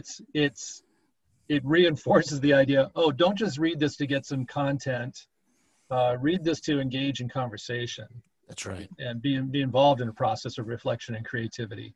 Yeah. One of the things I just wanted to ask about the plan of the book, so if somebody goes and picks up the book, they're interested in the topic and they look at the table of contents, then one of the things I noticed just looking at the table of contents that caught my attention was it goes, chapter 2, anticipation, chapter 3, reflection, chapters 4, 5, 6, and 7 are about innovating. There's a real emphasis on I wouldn't say an imbalance or overemphasis, but there's an emphasis on making this happen, making something real, and then providing examples of what that looks like. Well, and that's where we try to take it area by area, how to create our best lives, because I was very impacted by Ron Sider's first book and the people that really started pursuing a whole life faith. And that was a wake-up call for me. How to pursue our best communities, because I think we're going to need to create a range of new living options because the single family detached house isn't going to work for everybody. And I think we're aware that retirement facilities, people all the same age, isn't always a good idea. And so Christine and I live in an intergenerational household, you may remember. And it's no big deal. It's 3 floors and 3 couples, and we have younger people live with us. We give them a little break on the rent, and they help us out with the garden. But we try to model a different kind of hospitality. We have a time of prayer and reflection every week. But we're going to need a range of new models. And so for people, young people that are starting out that are going to be architects, to design some new ways of providing shelter that's less expensive, but more collaborative, because I think the waves are going to continue to be tough through the whole 220s and probably beyond. And so isolated individualism is not going to be a very healthy or fruitful way to live. We're going to need more people in our lives. So it's a design opportunity. And then what Dwight and his amigos do with the whole parish collective movement. It's all over the world now, of working in neighborhood change making. The opportunity then, if we can free up some time and resource, we can be available to our neighbors and do the kinds of stuff the parish collective is doing. And then the last chapters, is about creating our best churches, because we're not going to be building many structures in the future. So it's an opportunity to reimagine what is the church for, and what is there besides churches where we're just locked into building maintenance. And so it's an opportunity to rediscover the church, perhaps going back to the home, which the house church movement did in Britain for 2 decades. So, for me, I'm a practical theologian, and I am both of those. I try to be both of those things, but sometimes I default towards the theological, just because it's, in some ways, it's easier. It's easier to go theory than to go practical. And there's part of me that would have loved to have written more on the anticipating and the reflecting. The reflecting stuff for me is sort of that theological space where I could have waxed eloquent for pages and pages. Amen. But our sense was that we needed to spend more time on the innovating, in precisely because that we're trying to invite or dare people to imagine that following Christ isn't just a spiritual thing, that it touches every aspect of life. It's every moment is a dare. Yeah. Lately I've been thinking about when Moses was in that sort of that desert spirit experience of his life. He hadn't started to lead the people of God yet, out of captivity, and he was no longer in Egypt working with Pharaoh. And God comes to him and he asks him that simple question of what's in your hand. Mm-hmm. And of course, what was in his hand was a shepherd's staff. It was his everyday work. It was his, in a sense, it was his blue collar, right? Right. He was a shepherd. He was working with livestock. And it was exactly what was in his hand that was the key to his next step, right? And so here we are in this sort of liminal space, this in between, this like interruption to life as we've known it.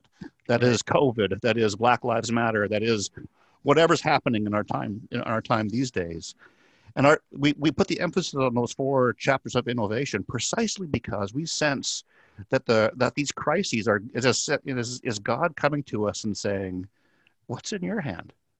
That's right.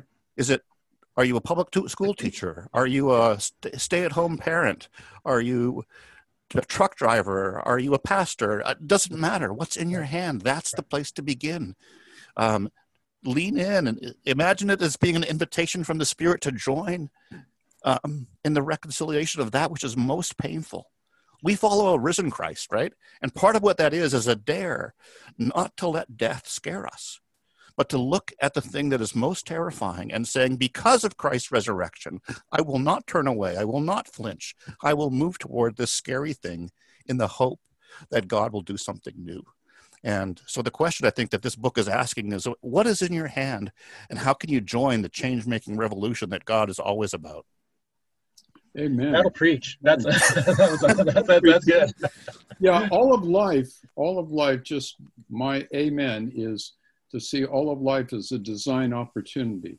Yeah. But to do that, we've got to find ways to free up time and resource from our normal lives so that we can be present as the followers of Jesus in a time of amazing disruption. Yes.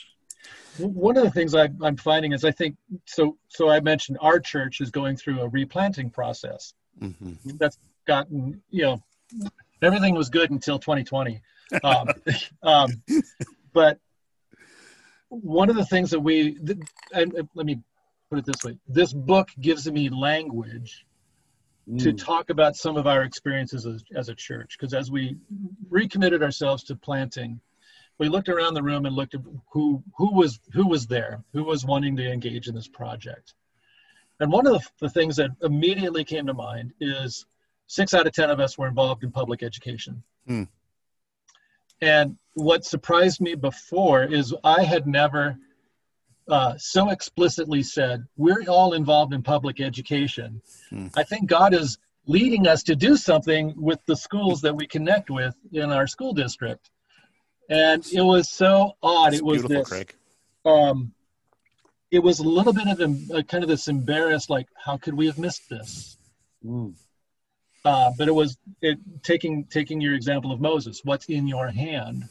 I mean, that was an aspect of our reflection. I think in some ways, though, we're still looking at the anticipation piece. What are we going to do with it? What Yeah. does the innovation look like? Yeah. We've all maintained our relationships with the public schools. We've developed some things that we've done with our small gathering of resources to assist students who are homeless or need simple backpacks or books or coats and things like that.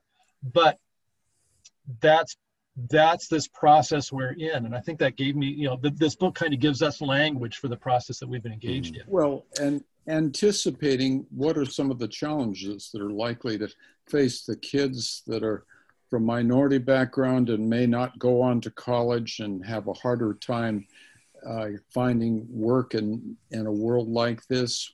So anticipating that, but also anticipating the ones that are going on to college and help them find other options, because one of the crises we're facing since the millennial generation started going to school, the school debt young people are graduating with is really compromising their futures. That I ran into, Christine and I spoke at a state university in Pennsylvania, and two young women, I had them share at the annual banquet to share their debt level. And both of them had over $80,000 worth of debt for a state university. My God, how are they going to launch their lives? Right. That's dreadful. Yeah. And so church leaders need to ask what is in your hand. And that we need to help young people anticipate and find other options. I, for some years, was referring people to colleges in New Zealand, where you were paying half the amount for a private college education and having a rich intercultural experience. Right. But we need to identify new possibilities so that young people don't get saddled with such huge debt that getting launched is impossible.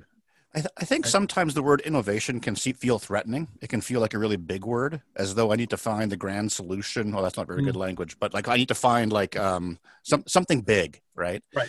In most cases, innovation is small little experiments. For instance, there's a little church, there's a youth pastor in Bend, Oregon, and on her bulletin board in their church, but this was before COVID, on one half of the bulletin board, it says, "I have extra." And on the other half, it said, "I need." And it was basically a space designed to encourage people to share what they have, or, create a gift economy, that kind of a thing, right? Right. When COVID hit, they took something that they were already doing and they put it into, they sort of launched it into the Facebook world. It took off overnight. I mean, it became what's now called Pandemic Partners, and it's been featured on NPR. And they have they mobilized like 12,000 people in Bend to participate in giving and sharing stuff that they already had. And it created a whole context of sharing. Yes. It was simply saying what's on our hand and just like finding us. It was a small little thing. She didn't even know what she was doing. She simply said on Facebook, "Hey, we have this thing that we do in our church. Let's think about how we could do that with our neighbors." Right. And Dwight, is she doing that full time now? Oh, she's still a youth pastor.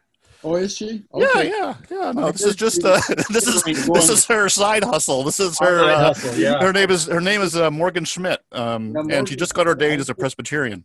Yeah, I heard that it had gotten very, very big for her as a major part of what she was doing. But the whole idea is like, none of us know what the answers are. Who knows what to do in the midst of COVID? No, I don't know.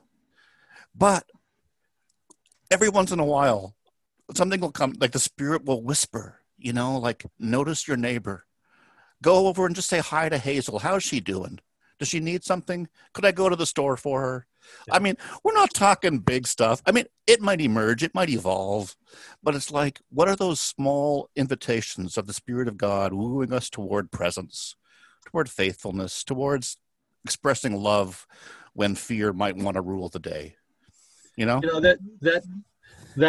That reminds me of something from the book.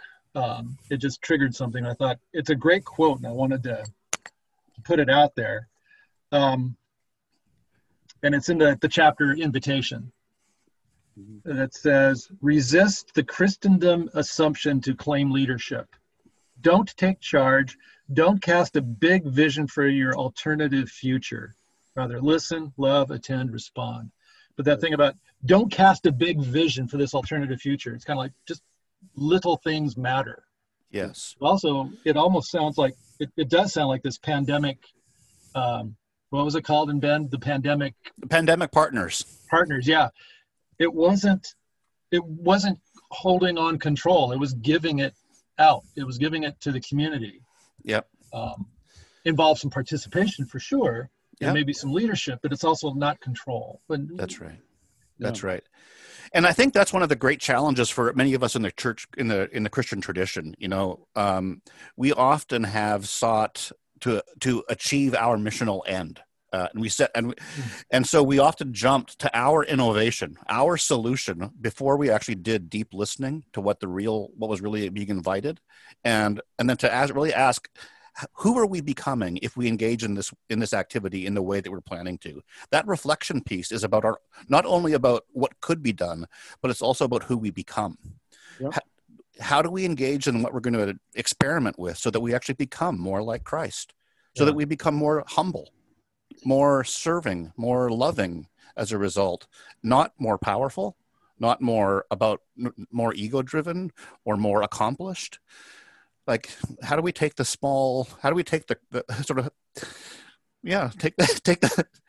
road toward faithfulness, not toward fame or something like that, you know? And even less than fame. I know as a church planting pastor, I would like to take the road toward a regular income. Yes. You know, and that's I important have to too. continually push that thing down. You know, that's not the motivation. yeah. You know, but it's in there, and I have to be honest that it is. Right. Let me just mention something, because we're very much focused, as we should be, on Black Lives Matter. But the Covenant Church, Swedish denomination, discovered at the beginning of the millennium that they were an all-white denomination. And they made a decision for their first church at the beginning of the millennium to become multiracial, and partly through the influence of Sojourners Magazine and Jim Wallace. And then they decided to create a denominational church planting effort where it was only multiracial church plants. And they are now a much more complete multiracial church. And I ache because other denominations don't look over the fence into things that God is stirring up. But in this Black Lives Matter world, they are much more up to date with where things are going than a lot of denominations that are still predominantly white. But it's just, I would love them to learn about, we talk in the book, we write about Journey to Mosaic, which is a leadership training program where they get people on a bus once a year, leaders in the Covenant Church of all races and cultural backgrounds.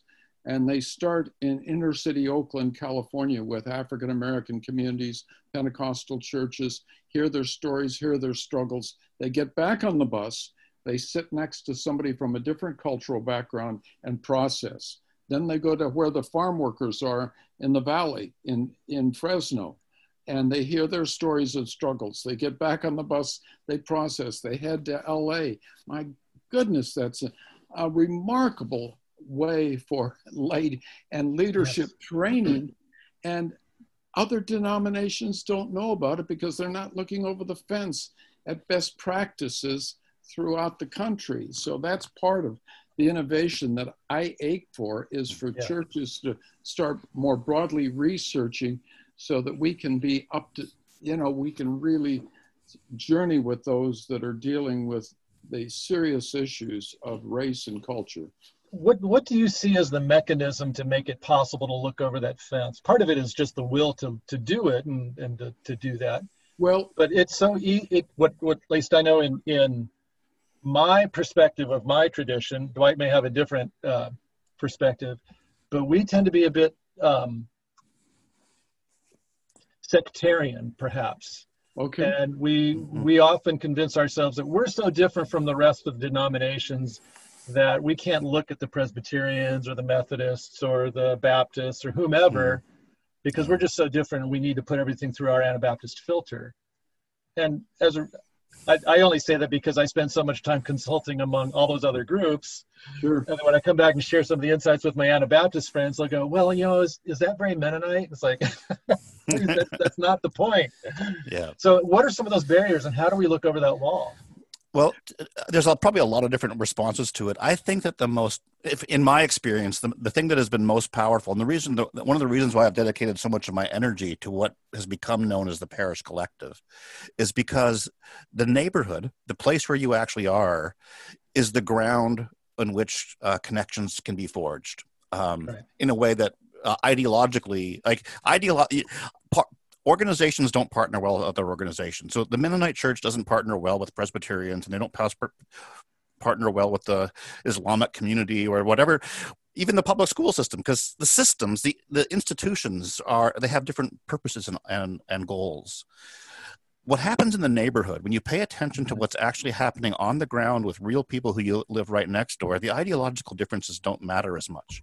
Like right next door to me, immediately around in the 8 houses that I live, that my house is surrounded by, all 8 are first-generation Americans, and there's 6 different religions represented in that group.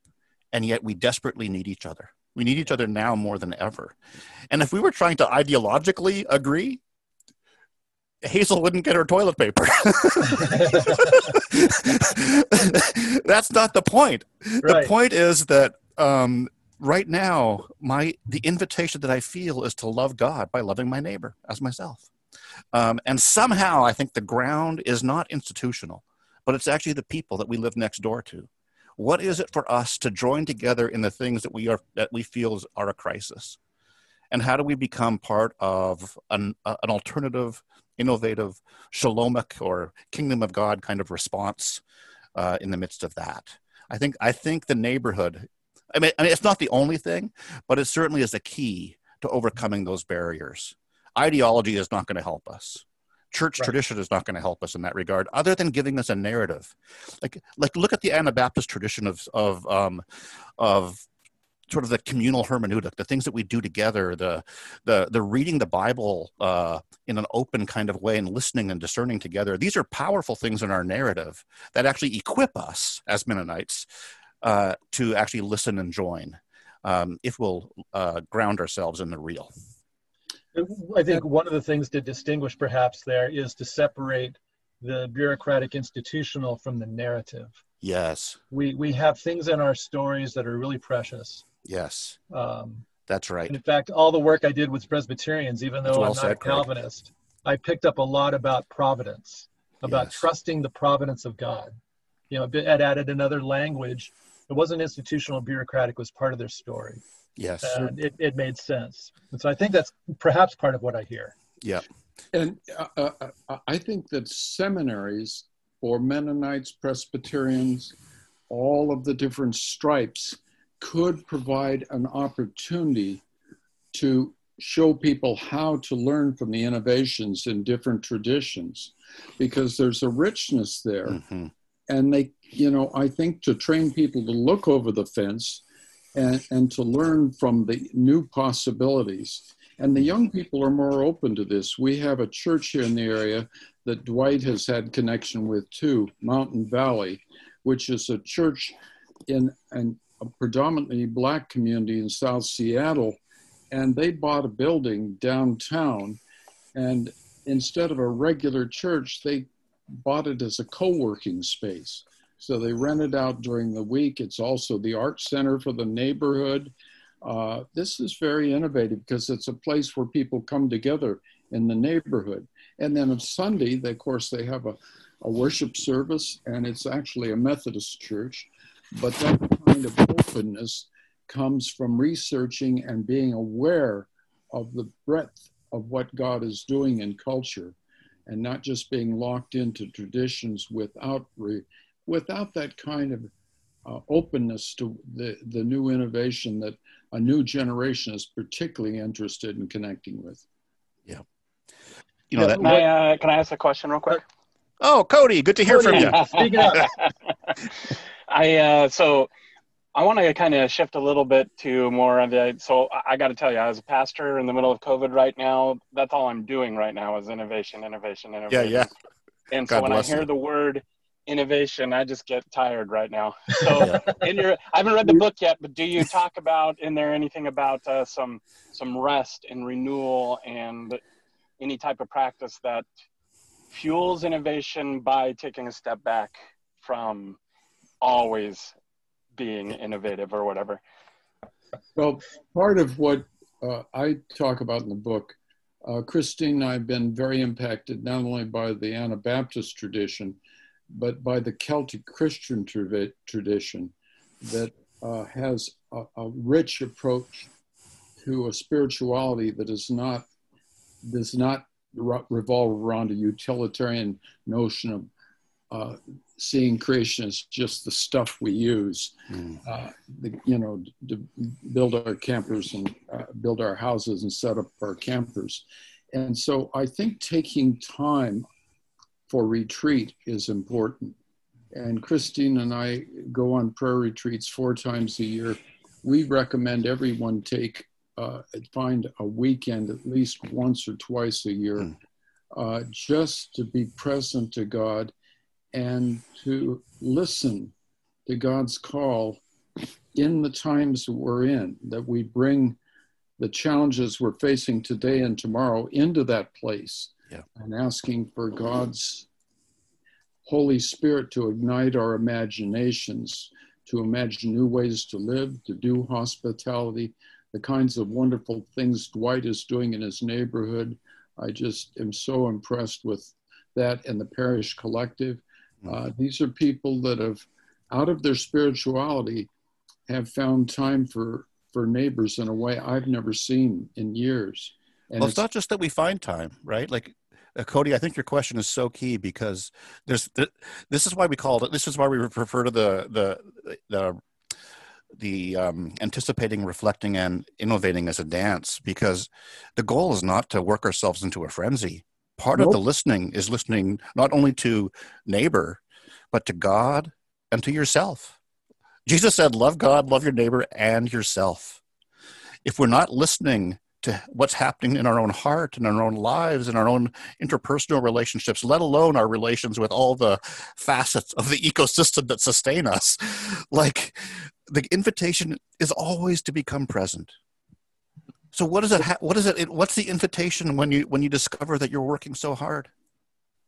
I mean, Cody, I don't know you, but you're a pastor, so I have a sense, right? You love people, right? You give yourself to them. And often the tendency is to lose yourself in the process, right? We know that. I mean, I'm a pastor myself. I always say was.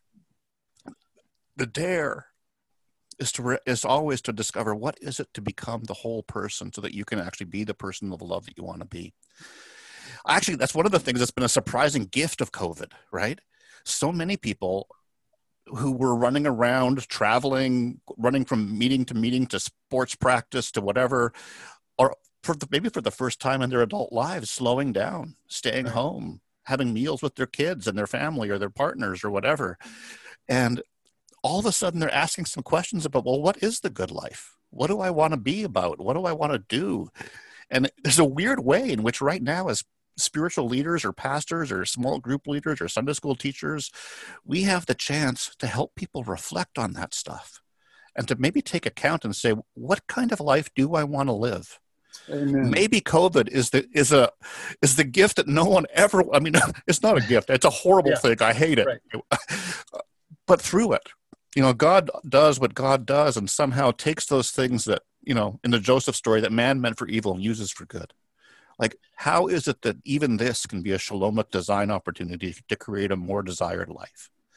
I think one of the things I need to do, we've used an hour of our time, and I think this conversation could go on and on and on, because I really enjoyed hearing from you guys and learning more about the book, but also the wider themes of it. I think as a closing thought, I think I want to pick up on one thing and kind of hear Dwight and Tom talk about, maybe Cody as well, because of that question he asked.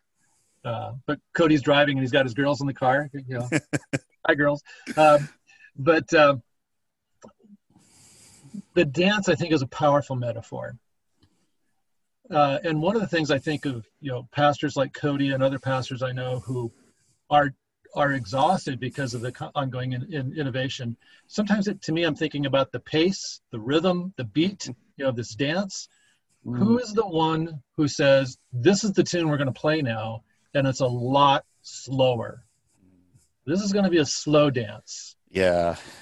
Because, I think if we pay attention to, we soak up media, news, the neighborhood, our own personal desires, our relationships, our spouses, all of a sudden the beat is so fast. So I think part of it picks up on the retreat, the personal time, but how do we get the music for this dance to a pace that we can withstand, and more than withstand, it's life-giving. Right. Why don't you start this one? Well, I mean, first of all, Craig, I love that. I love playing with the metaphors, right? Because that's where it gets kind of fun. So I think it's helpful to think, like, if you've ever watched one of those like Dance with the Stars kind of shows, dancing can look like, when people are really good at it, it's effortless and beautiful.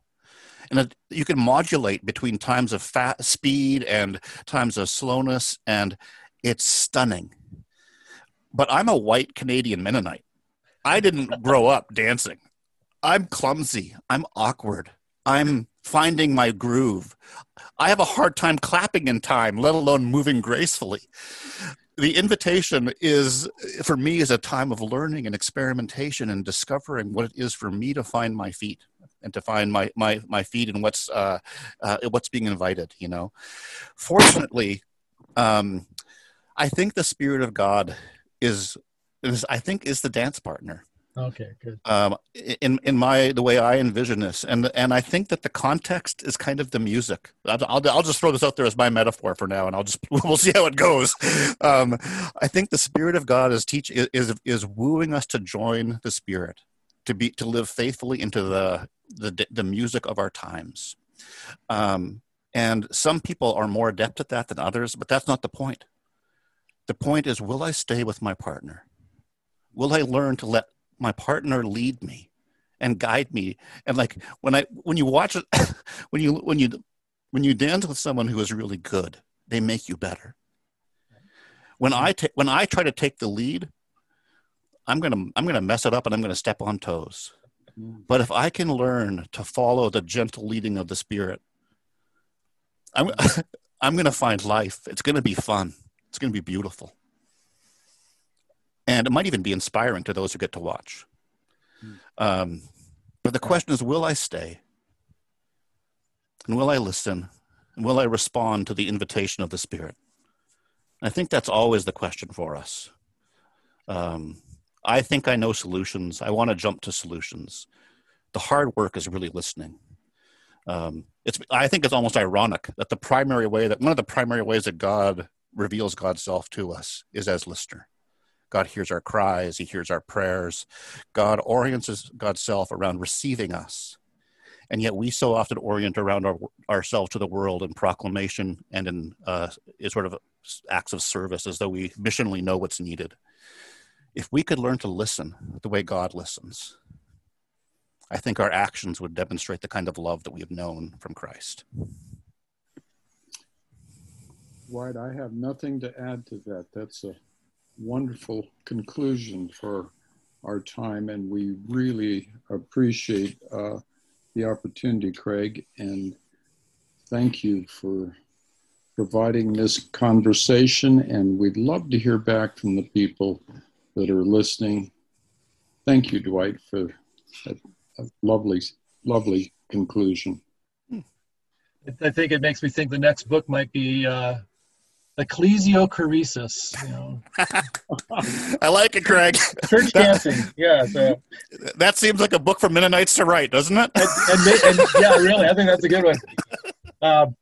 But what we also need is it needs a soundtrack. 4-part harmony. Here we come. It could be. Well, thank you, friends, for joining us, and I'm glad Cody was at least able to listen in. For sure. Here. You got one question thrown in there. It was a good one too, man. Thank you. Really important one too. keeps it grounded.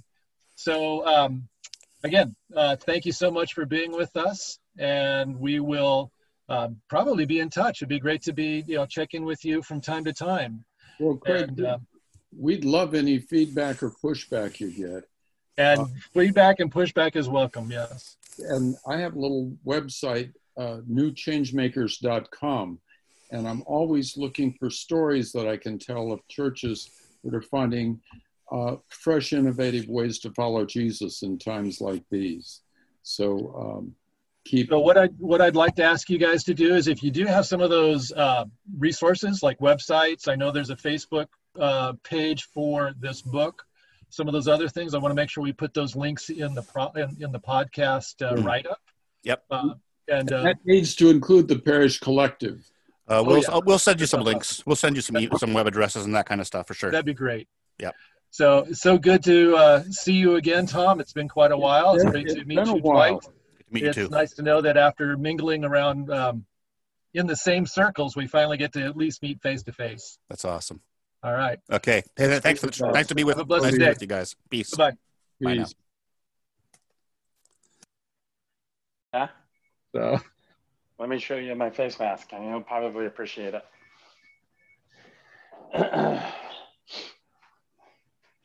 So first, I'll show you my shirt because it's based from the same stuff. So you know Woody Guthrie, right? Yeah, the original Antifa. That's right, and his buddy Pete Seeger. Yep. And so Pete Seeger would have on his banjo this. I don't know if you can see my shirt. Oh yeah, get a little closer. I can't really see what it says. Machine surrounds hate and forces it to surrender. Yes, this machine. Oh, this machine. I didn't see this. Okay. And it's written on his banjo. That's cool. But he was copying Woody, who wrote on his guitar. Oh yeah, what did he have? I remember. Can you read it? It's kind of wrinkled. I'll fold it flatter. Oh yeah, this machine kills fascists. So, where have you worn that, and how has it gone? I wore it to Walmart. I wore it to the grocery store. I think that's closer. Where else did I wonder if there'd be a better word like apopha. I'm opposed to fascists. Yeah, I know. Well, so his. If you understood it was written on his guitar, then you understand. It didn't mean literally killing people, but more like changing their what was the music? His guitar. Yep. Mm-hmm. Guitar. Yep. Well, have you followed? Are you familiar with the Happy Givers? That sounds familiar. Like maybe I've seen it. They have a lot of. They really do a lot on Instagram. Yeah, Happy posts Givers. and creating memes. I probably but they are an orphanage in Puerto Rico that has creates shirts and mugs and hats and things like that with really cool quotes and things like that on it. Yeah. And that's how they support. That's one of the ways they support the orphanage. That's awesome. But they've got some really good masks. They've had some Black Lives Matter kind themed things. Yeah. But then the one that two of the ones I have, two of the masks, one just says "Be kind." Yes. Okay. And it's weird because when you're wearing a mask, you really don't think about your mask when you're going up and down the grocery store lines. Yeah. And then somebody looks at you and they stare because it's like, why are you staring at me? Yeah, right. It's like, oh yeah, they're reading my mask. Oh, then it's like, wait, it says "be kind." That means I have to be nice too. Yeah. What are you looking at, buddy? I know. And then I've got another one from them that says "love your neighbor," and I tell you that really forces you to be nice to the cashier. That's good. I like it. So I've seen your pictures. I think with maybe both of those. What's that? I think I've seen pictures of you with both of those. Oh, yeah. Well, I had the one that said "be kind." I was wearing it at the vigil, Yeah.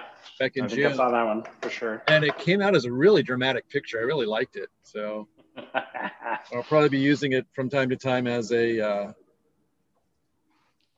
profile photo or something like that. I love So- it. Headshot. Yep. Oh, when are you? You probably never can line up just right, huh, to be one of my guest teachers on. What's that? It probably will never line up time-wise, huh, for you to be able to be one of my guest teachers on a Sunday school. Yeah, the Sunday school is harder than the worship time. Yeah, I figure. Yeah, well, we could probably do it. I don't know what But- October's going to be like. I could I record think it. from October 11th to probably October 20th. That's not very Okay. long. I'm going to be in Oh. Arizona, I think. Okay. Oh, so you might have Yeah. a little free time on Sunday morning. And I can teach, since I can teach online from there, that's not a problem. Yeah. And then November, I got to be back because I think I'm going to start a new teaching job. So we'll Ooh. find out this week, find out tomorrow, I think, how that's lined up. Through who? University of Dubuque. Oh, okay. Are you familiar with them? Yeah, I mean, a little bit. They're a big PCUSA Yeah. church college.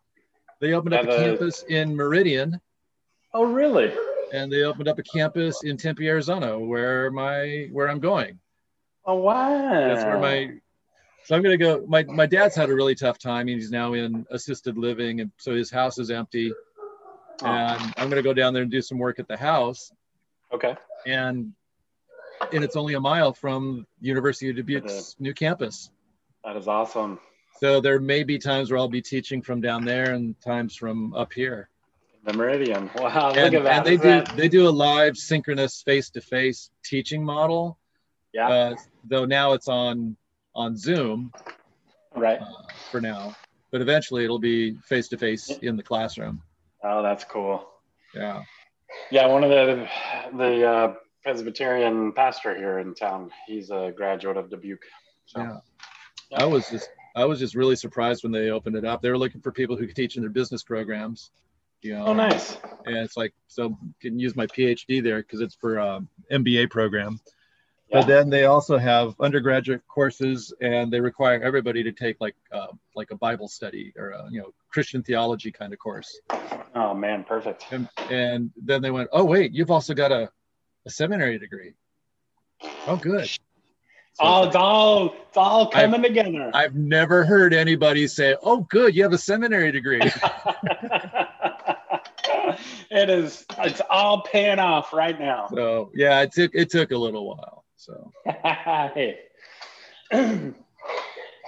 well, I gotta go. Okay. What do you got I'm, next? What do you do? Today I've got some English muffins that are on the rise, and I gotta go cut them and cook them. Nice. So we can talk about baking and working from home next time. Making chili today. So do you want to schedule I'll schedule a time for a week from today? Sure. All right. So I intend to get the interview and this conversation posted by the end of the week. Okay. All right. Good intentions. Good to talk to you. Yeah. Good to talk to you too. So I am going to. I know I'm the highlight of many people's week, so I get it. I understand. It's a heavy burden to carry. I'm not. All All right. Well, I'm going to end this. Talk to you later. See ya. Bye, Greg. All right. Bye-bye. One of the things we've tried to do in the past is refrain from editing. And at this time of year, my office is on the back porch, so frequently you might be able to hear finches, sparrows, doves, as well as cars and lawnmowers. All the talking, interviews, and conversations are rough cut, mainly because we never wanted to take the time to get overly precise and picky. Rather, we have great ideas, and we just simply want to present them. Start following, commenting, and sending us ideas on the All That's Holy Blue Collar Podcast Facebook page. Also, you can search for the All That's Holy Blue Collar Podcast by going to themissionplace.org. Go to the Media tab, and you can find all of the episodes of the All That's Holy Blue Collar Podcast. As we're closing out, I want to give a big shout out to At the Speed of Darkness for the music intro and outro. You can follow At the Speed of Darkness and support his music at Bandcamp.